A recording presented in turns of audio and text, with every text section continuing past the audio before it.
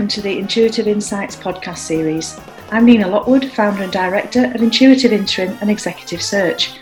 Throughout this series, I will be sharing engaging conversations with talented leaders from across the UK transport sector.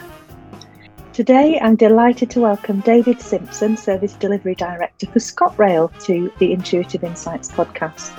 David takes us on his career journey from a kiosk on the seafront in Dorset to a career spanning literally every element of UK railway to today's role as Service Delivery Director in Scotland.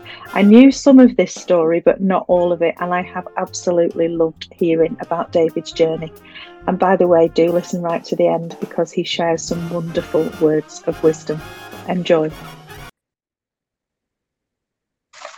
David Simpson, Service Delivery Director for ScotRail, a very, very warm welcome to the Intuitive Insights podcast.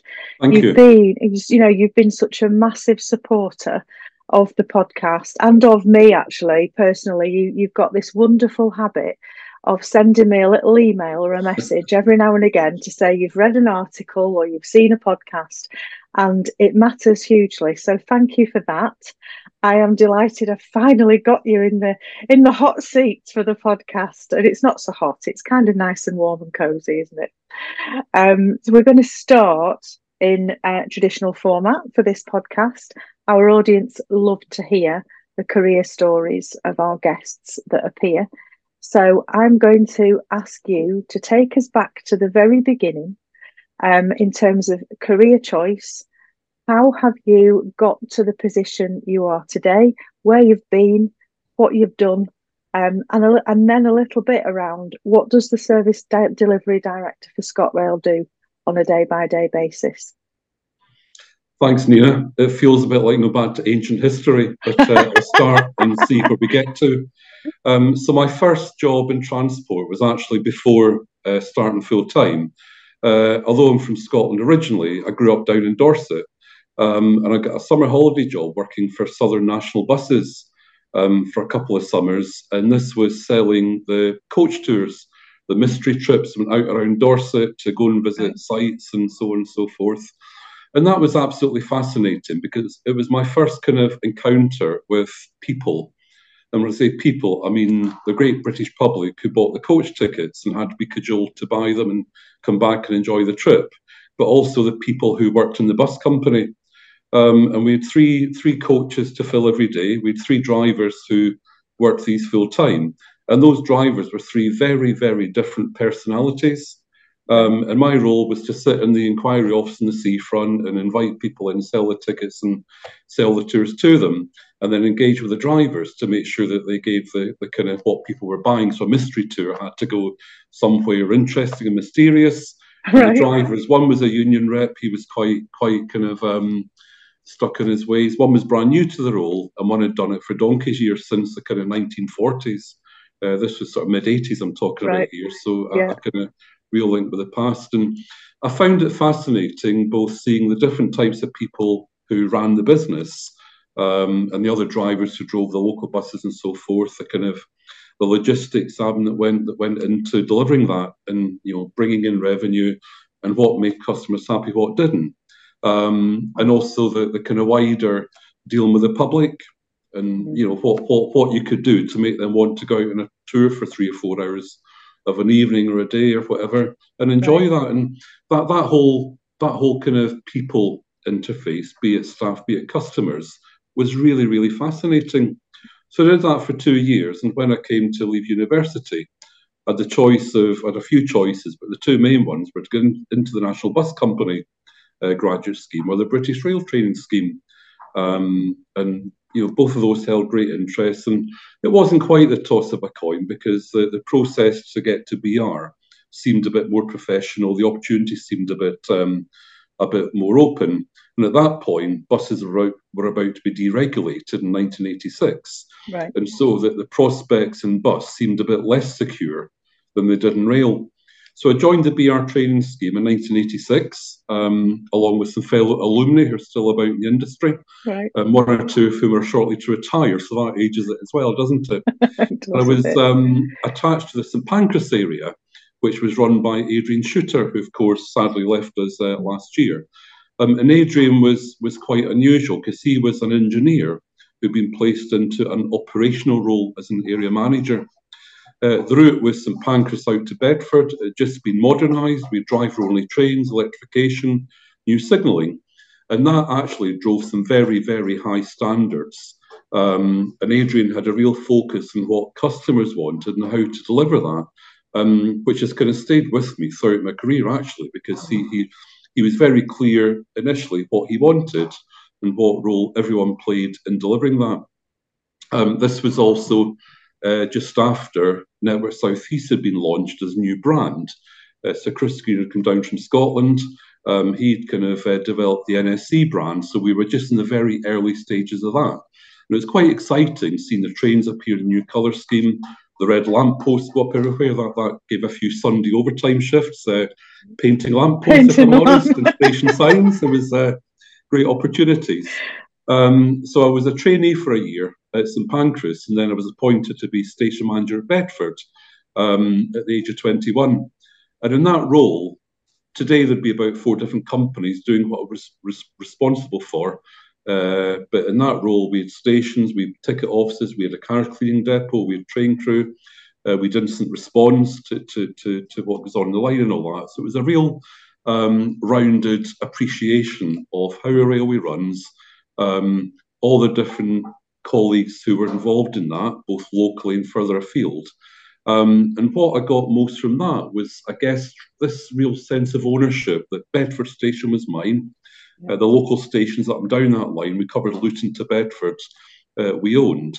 And I think everyone took a real pride at that time in delivering a really good service on that line. That period also coincided with the Thameslink service being introduced. So when I started, we just ran to St Pancras and Moorgate, and then we ran through the Thameslink tunnel to the southern region when I was there. So I was at the very early stages of that, and saw the benefits that that real connectivity gave, both to that line and further afield. You could go to Brighton for a day out without changing the Lund, for example, and you could see passengers responding really well to that. Yeah. The other kind of feature there was this Network South East push on standards. So cleaning trains every day, cleaning the interior, doing the heavy cleans, the station cleans, the ticket selling, the Capital card came in where you could buy a ticket for all modes in London. Some really, really good initiatives to get people back to use rail away from the traditional peak commuter base and kind of draw the market. So, one of the things I used to have to do in the car park was go and clamp cars who'd parked illegally.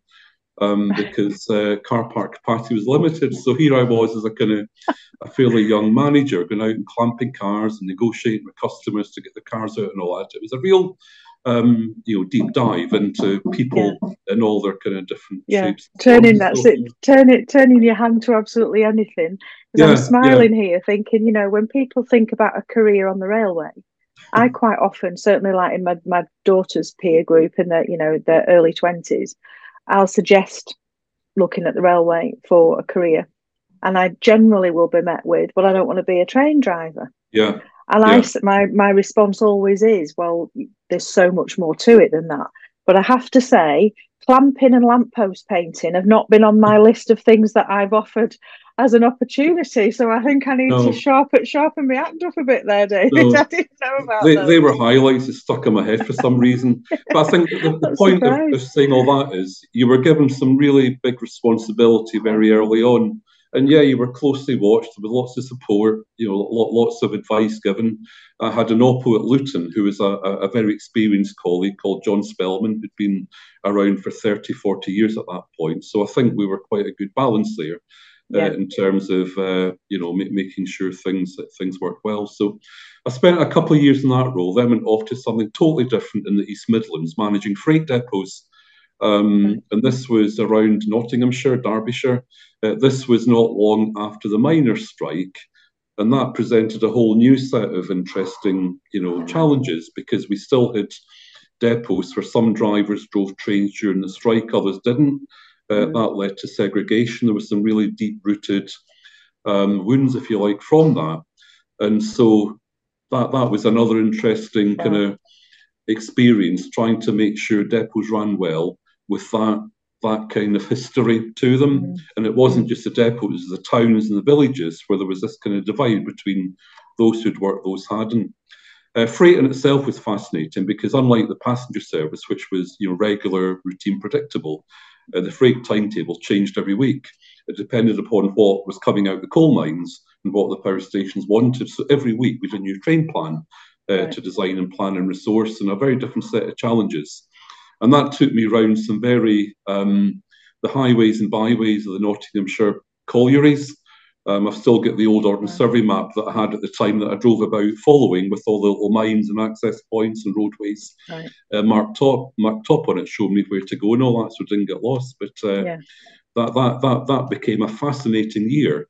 And it was a year of the business was contracting, a lot of the mines were closing, the tonnage was reducing, so it was a little bit of contraction, and trying to adapt to the kind of world that mining was in after the early 80s miners' strike. This really strikes me again, and there's a theme emerging here in terms of engaging and managing stakeholder relationships, and recognising from really early on, when you're in the kiosk on the seafront, that there's a different way of working with the general public at large, but also, and I found this really interesting, that you'd recognise that the bus drivers were all very different as well. So we treat that relationship differently depending on the personality of the person we're dealing with.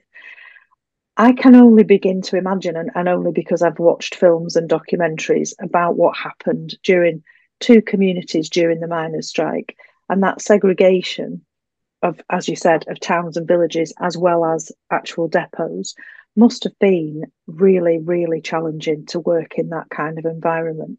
And was it just a given, David, that that's what we are segregated, that's how we work? Or was there kind of a collective effort to try and change it at this point? Or was it kind of, no, it's too soon, we're just going to leave it as is? I think a bit of both, Nina. I think it was a given. It was so much wider than just the train drivers.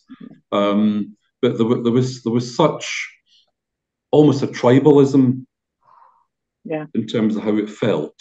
And the mess rooms were literally physically segregated, and never the twain shall meet.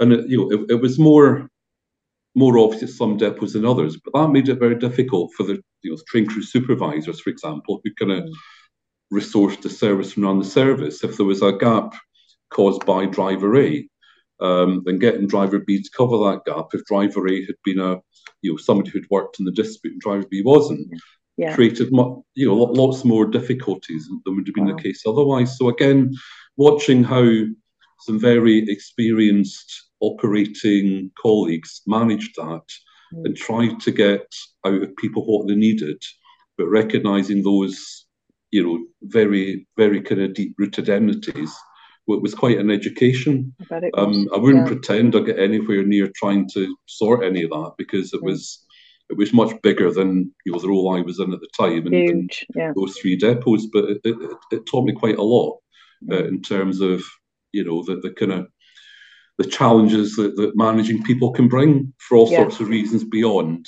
the jobs they're doing at the time. So absolutely, So I went from that role to something totally different again, which was, at that point, BR were going quite hard on total quality management. So I joined that team for a year or so as a quality facilitator, and that was about bringing people together to work in quality improvement projects, to find resolutions for them using the kind of the total quality management process improvement type techniques.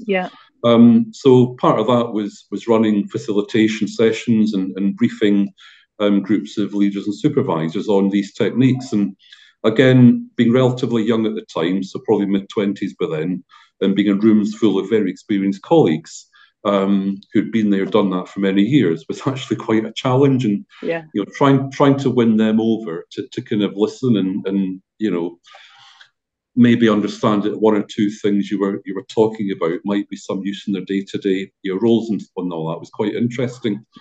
So did that for a year, then moved back out into performance type roles, as most of my era did. Spent time in a couple of the train operating units, as they then were prior to privatisation.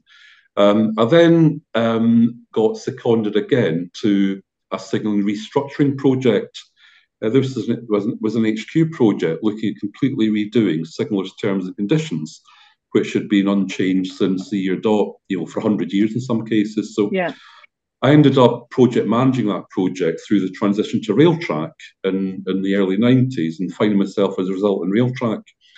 And that was my first major exposure to trade unions at a kind of senior level, because we had to, this resulted in some national rail strikes through 1994, which were quite damaging to the industry. And watching how the new Railtrack senior management managed that on the HR side, on the ER side, on the operational side, was absolutely fascinating. We got a deal in the end. That deal remains in place now, 25, 30 years later, I'm pleased to say, largely unchanged. And the role then became implementing the deal across the then Railtrack zones, as they were called at the time, and making sure that each zone picked up the SRI Signal Restructuring Initiative proposal and implemented it as effectively as possible. So we did some training, there was some different job evaluation as part of that, and moved it on. So that was probably about 3 years worth. It lasted far longer than that initial secondment as a kind of ops advisor had been expected. And as I say, that gave some real exposure to lots of senior people in Railtrack at the time.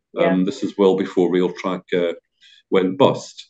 It was still, it was brand new at that point, quite young. And John Ellis was the head of operations, the kind of ops lead. And John was an absolutely inspirational person to work for, and of course still is around the industry today in Railway Heritage Trust form and so forth.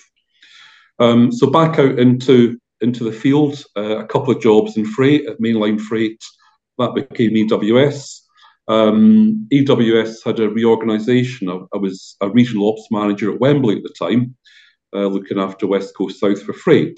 I then took the leap back into Railtrack, actually, to East Anglia zone in 1998 as the performance manager. And I spent 4 years in Anglia, and it was a brilliant 4 years. Anglia had a real kind of community feel to it. It was the smallest zone. East Anglia is quite separate to the rest of the network. We were based at Liverpool Street, but it felt like we were a million miles from central London. And we ran a really diverse network. We ran some really busy London commuter lines, ran the line out to Southend, but then also some of the Norfolk branches, up in the really rural bits there. I moved into commercial management there, and I became route business manager for West Anglia. And that role was it was a new role that the ZD, Ray Price, had created, zone director, aimed at bringing together all the different functions who ran the business to focus on the customer. So I was also the account manager for West Anglia Great Northern Talk and the LTS Talk that then became C2C over that period. And we tried to bring together all the different delivery bits of the organisation to really focus in on what the customer wanted, be it the train operating units, be it Stansted Airport, which was a big customer in the route. The airport station was in place there, and they were growing quite rapidly. And they wanted to know how we could help them with their business by getting more passengers to the airport by rail.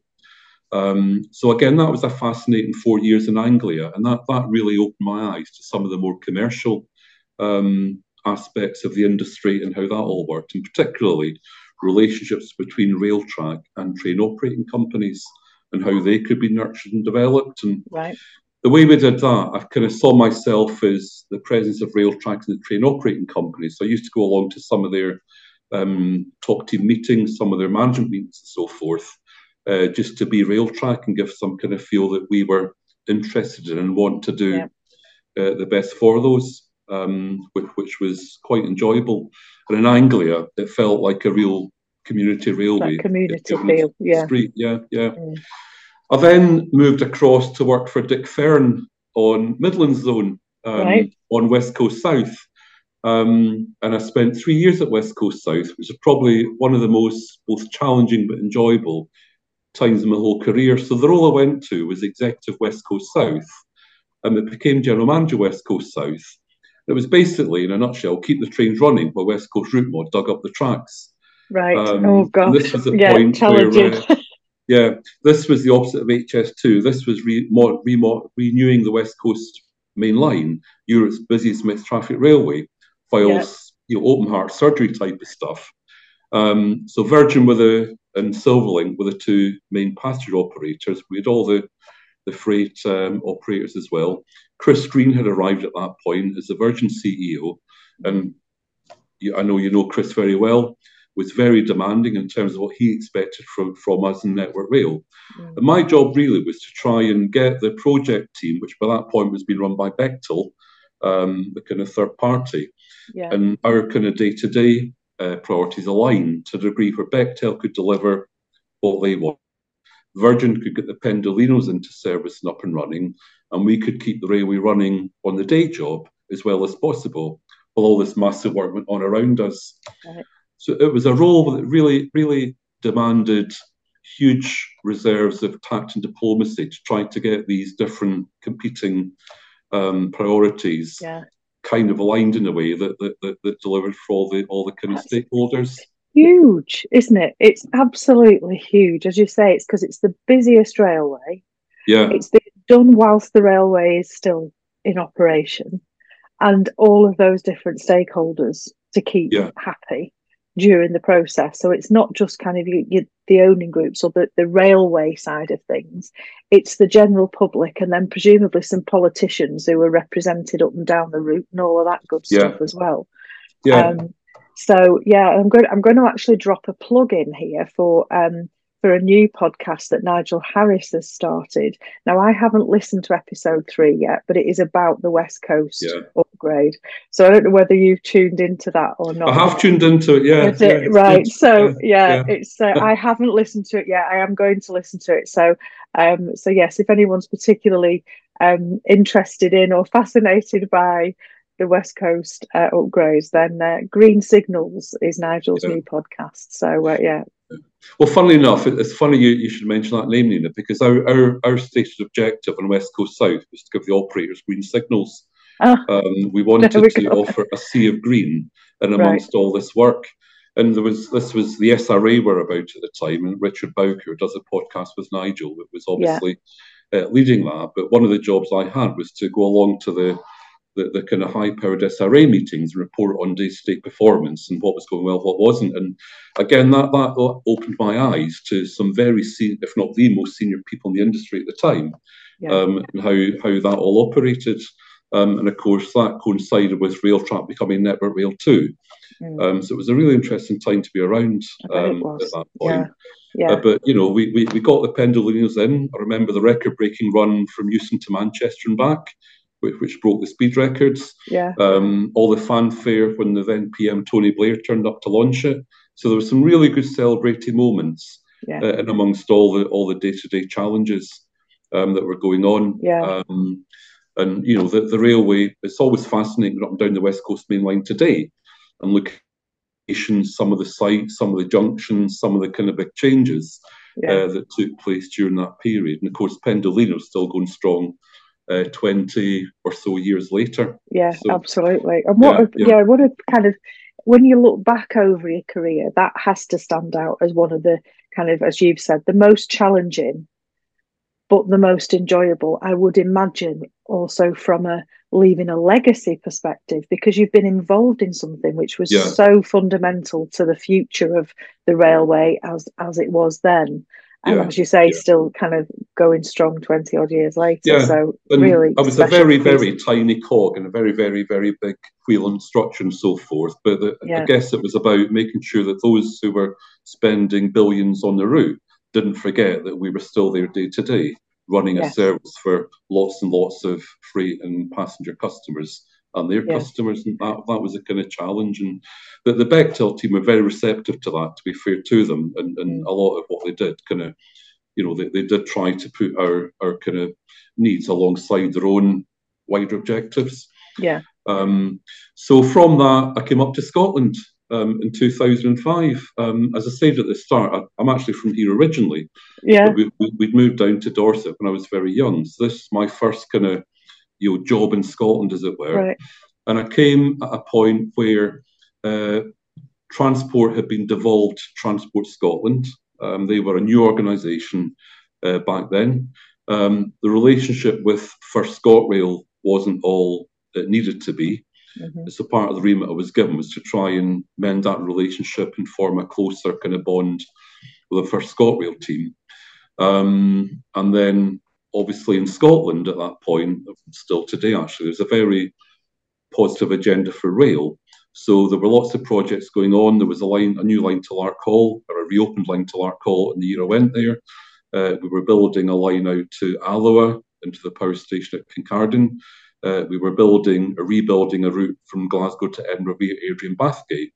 So it was a very, very positive expansionist part of the country to be in, with all those new reopenings. The ScotRail relationship was quite difficult. ScotRail had won the franchise the year before I turned up. They'd agreed to some quite demanding targets in terms of train performance, satisfaction, and so forth. And Network Rail weren't quite where we needed to be in terms of delivering to those. So we spent a lot of time with my team, and the MD then was Mary Grant of ScotRail. So Mary's team and my team spent a lot of time together trying to understand what it was ScotRail needed from Network Rail, but for them also trying to understand the constraints, I call them constraints, that Network Rail were under at that point. Yeah. Mm-hmm. And at that point, Ian Coucher was the NR, I think he was still Deputy CEO at that point. Right.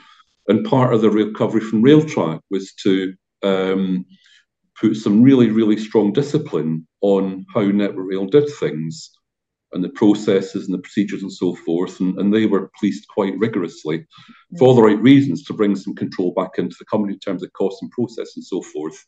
But that didn't always sit comfortably with what the talk wanted, particularly in a devolved nation like Scotland. And that led to some quite deep frustration on Mary's part around how we could respond to our needs. And we took ourselves away after a year or two, and we came up with something called the Dunblane Accord, which kind of set out what it was we were both trying to achieve, how we'd behave towards each other, and what the outputs of that would be, just to kind of draw a line and then kind of move forward in a much more collaborative way than we were previously. And I think that was quite effective over the next few years, to the point that in 2012, we became one of the two pilot routes to be devolved as part of NR's scheme to kind of devolve accountability down to the route. So ourselves and Wessex became devolved. Wessex went down the road with South West Trains, as then was. We did a lot of work with ScotRail. We did some schemes like electrification to Paisley Canal for a bargain basement sum. And we did it in kind of a couple of months, rather than the usual kind of months and years and so forth. And we did some stuff around joining teams together and just working more efficiently where we could prove a benefit to customers. And here we are 10 years later, and devolution still quite a hot topic. And what the centre do in Network Rail, what the regions and routes do, I don't think is quite finally landed. And there we were 10 years ago, 13 years ago, trying to do the same back then. So it just shows how difficult these the super tanker can be to move. So after Network Rail, I spent a year on a talk franchise bid. I spent a year in the National Express bid for ScotRail, which in itself is an education, because I had no idea on the detail, the complexity, the rigour that goes into those franchise bids. We came second. We lost out to Bellio, as everyone knows. So I then went to join Caledonian Sleeper, which is part of that change, had been taken out of ScotRail, set up as a standalone business. I went as production safety director. That gave me engineering for the first time in my role. And I think what was interesting there, we went just before go live. And what we'd missed totally was that this was not a transfer of a talk. This was a business startup. This was a new business starting from scratch. Spent 3.5 years there. It was all about the transition from the old rolling stock, the Mark IIs and IIIs, to the Mark Vs that they operate now, and trying to set the business up as a standalone entity, with Serco obviously providing a lot of that as they were the owning group. Driving performance, we had a right time performance contract. We all had to achieve trains right time, none of this PPM malarkey. And that drove some really interesting behaviours. And although Sleeper only operate, the 4 return trains London night, 2 down, 2 back, and then the portions in Scotland, it was actually just as complex operationally as ScotRail, who run, we run 2,100 trains a day. Because the way the trains are in portions, they split, they join, they have to be the right way around, they go to different places, they have maintenance cycles. It was logistically absolutely fascinating. And trying to keep that together every night with some really, really old rolling stock that was on its last legs was absolutely immense. And with some IR issues too because of the condition that we navigated. So, And Sleeper, of course, is now much more settled with the new stock, and they're booked every night. Yeah, and finally, a whole different kind of passenger experience as well, there, isn't it? Because I know that the passengers are referred to as guests, aren't they? Yeah, they are. It's a different experience because you're not just getting on like I would if I got on an Avanti West Coast at Preston and I head down to London. I sit in my seat, and then 2 hours and 12 minutes later, all being well, I land at Euston and I get off.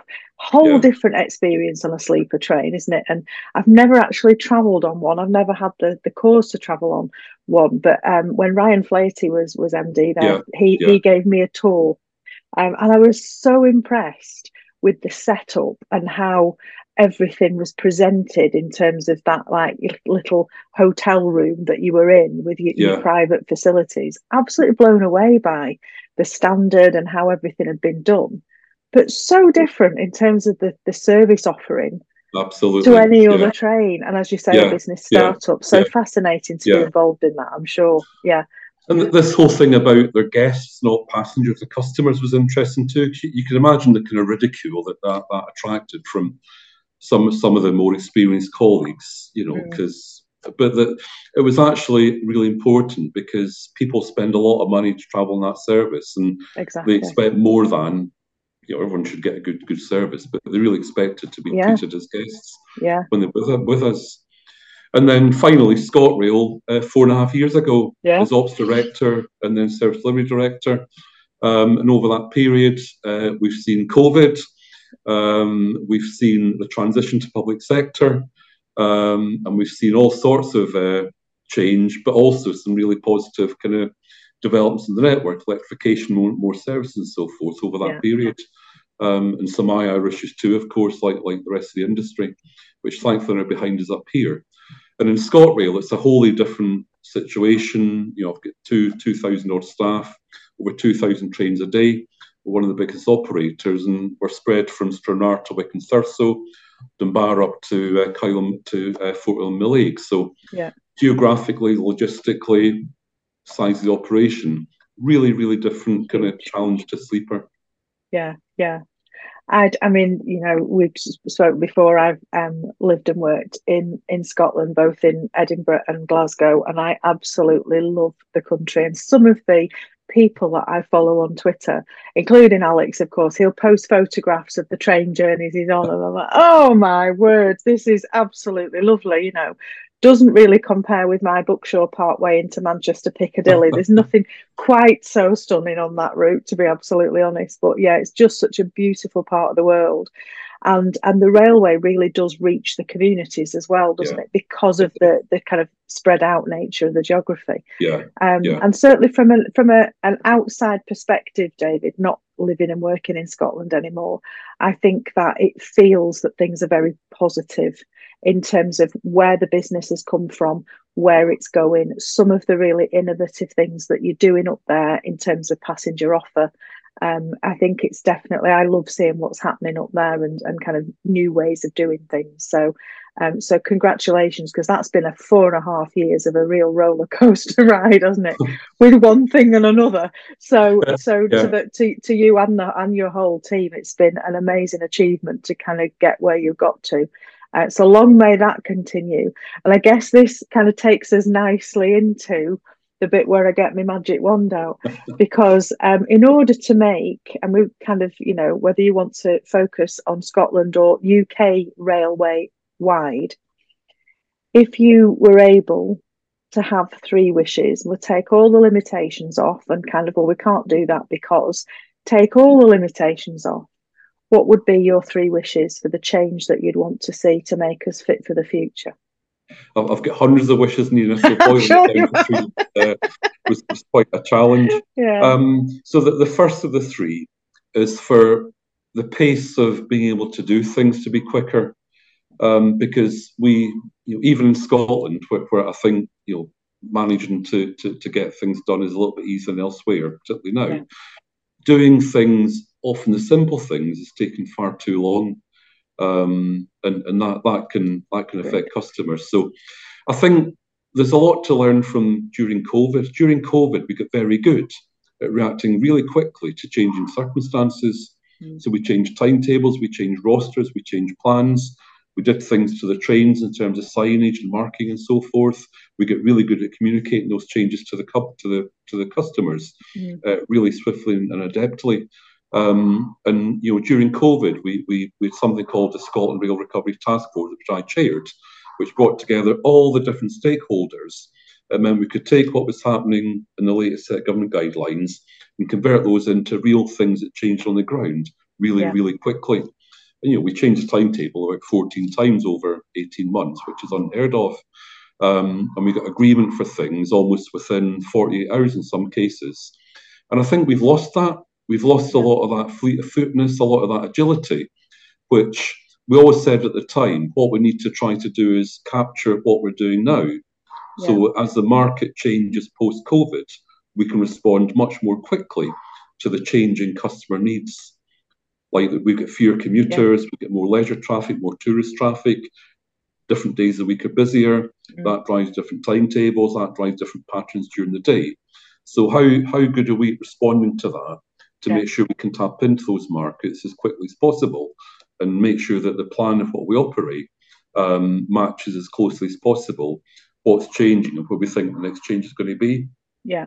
I think we've lost a lot of that agility. Yeah. I'd love to have it back.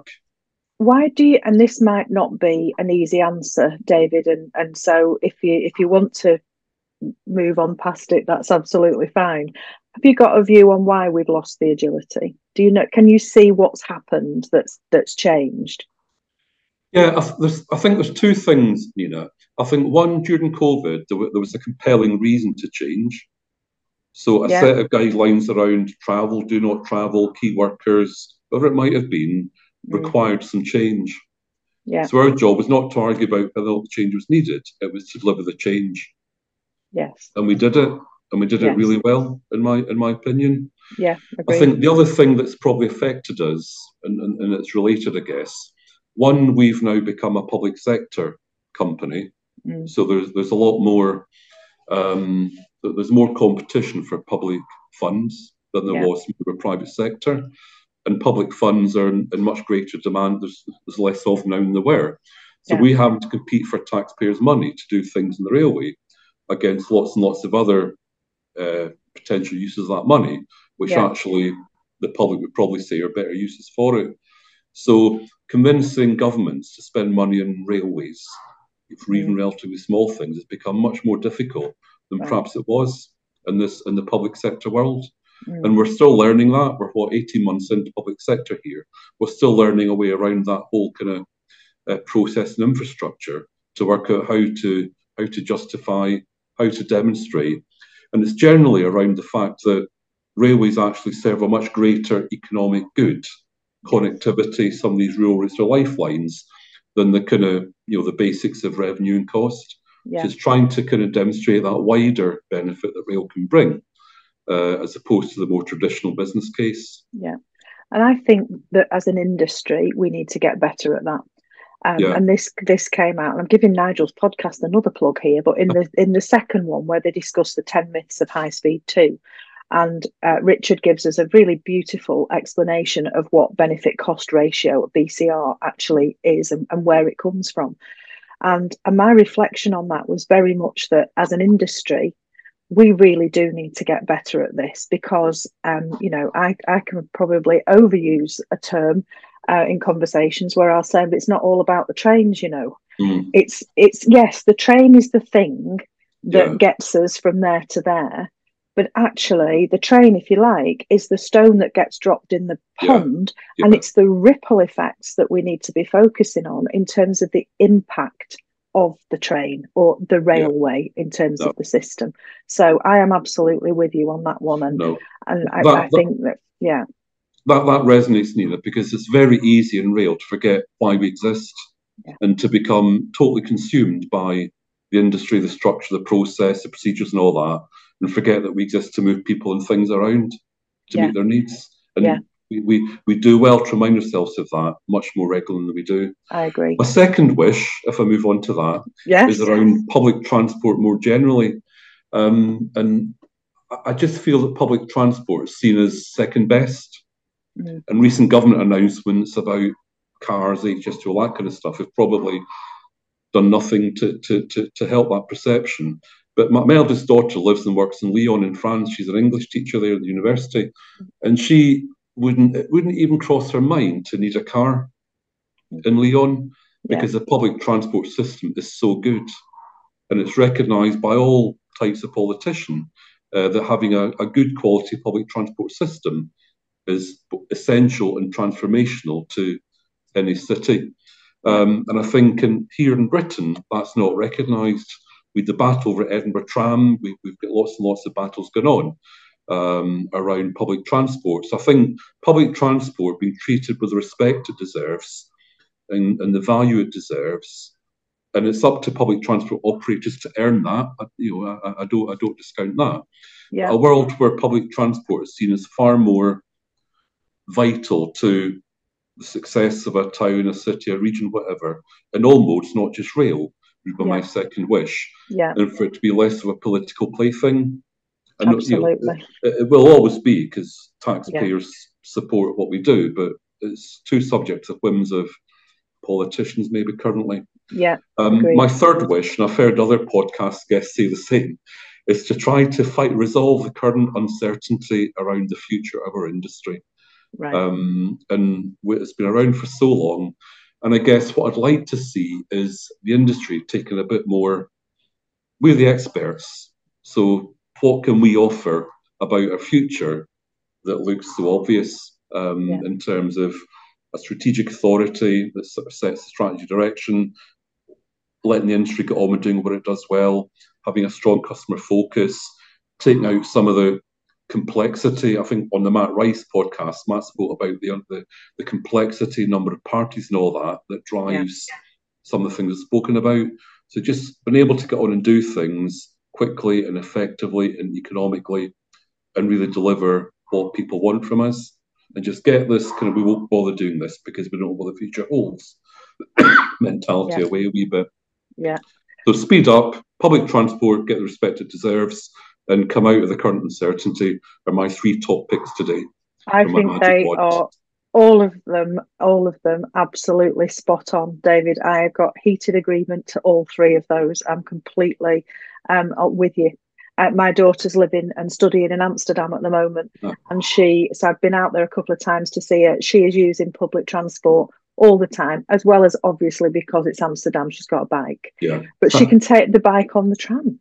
And she, and there's other stuff like cultural stuff that's going on that's absolutely fascinating. She was telling me the other week, she said, you're not allowed to use your phone on the tram. And I thought, right, is it kind of illegal to use your phone on the tram? She said, well, no, it's just really frowned upon. It's illegal to eat on the tram, but you can use your phone, but people really don't like you using your phone because of the noise that it creates. They don't want to listen to your call. And I thought, good heavens, they better not ever travel on the West Coast then. I'm on the train. Even in the quiet poetry. Absolutely. Brilliant three wishes. Thank you for that. And to bring our conversation to a close, my final question for you is in terms of inspiration, David. When we're anybody in any industry obviously gets up in the morning, goes to work, does their thing. I think we have an up and down existence in the rail industry, and some days we're flying through it, and other days it's kind of like could do with a bit of inspiration and motivation to recharge me and re-energize. Where do you go to get your recharge from? What inspires you? It's a really good question, Nina. I suppose it goes back to why I wanted to join public transport way back at the start, because it makes a difference to people's lives. There's nothing more rewarding than looking at an arrivals board with every train on time and thinking there's thousands and thousands of people there whose day's been not ruined or made better, because what we're doing, what our vast team is doing, is working really well. And I actually find that really rewarding. You can watch people and when it works well, it works really well, and you can see the difference you're making. So that's part of it. It can be very stressful. It can be very challenging in all sorts of ways. And things that are not within your own direct control can be frustrating. And there's lots of those around as well, as with any industry. So for me, I've always enjoyed cycling. And living in southwest Scotland, there's opportunities to go out and about and cycle around for a bit, and just kind of enjoy a bit of peace and solitude, and just kind of regroup, as it were. And there's also been some quite inspirational leaders. For me, the biggest thing, I think, Nina, is keeping a sense of proportion. So it's very easy for day-to-day stuff to go out of proportion. Yes, I agree. And I think just stepping back, keeping that sense of proportion, bad things pass, things will resolve themselves, so you'll help resolve them. Has always been a bit of a mantra.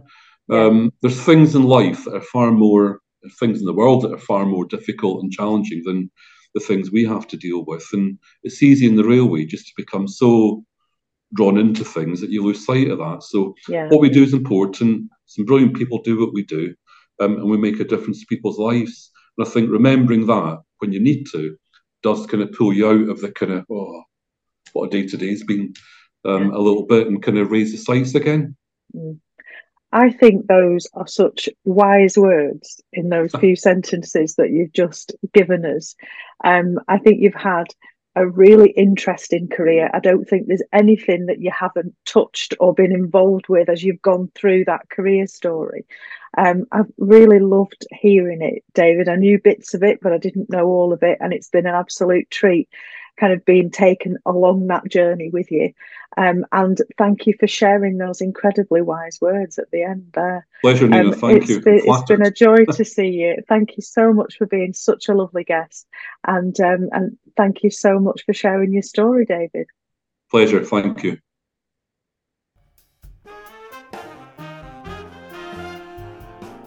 My huge thanks to David. I've been waiting a long time to get him onto the Intuitive Insights podcast. I'm delighted he was able to make the time to join me, and I hope you've enjoyed the conversation as much as I did. Thank you for joining us.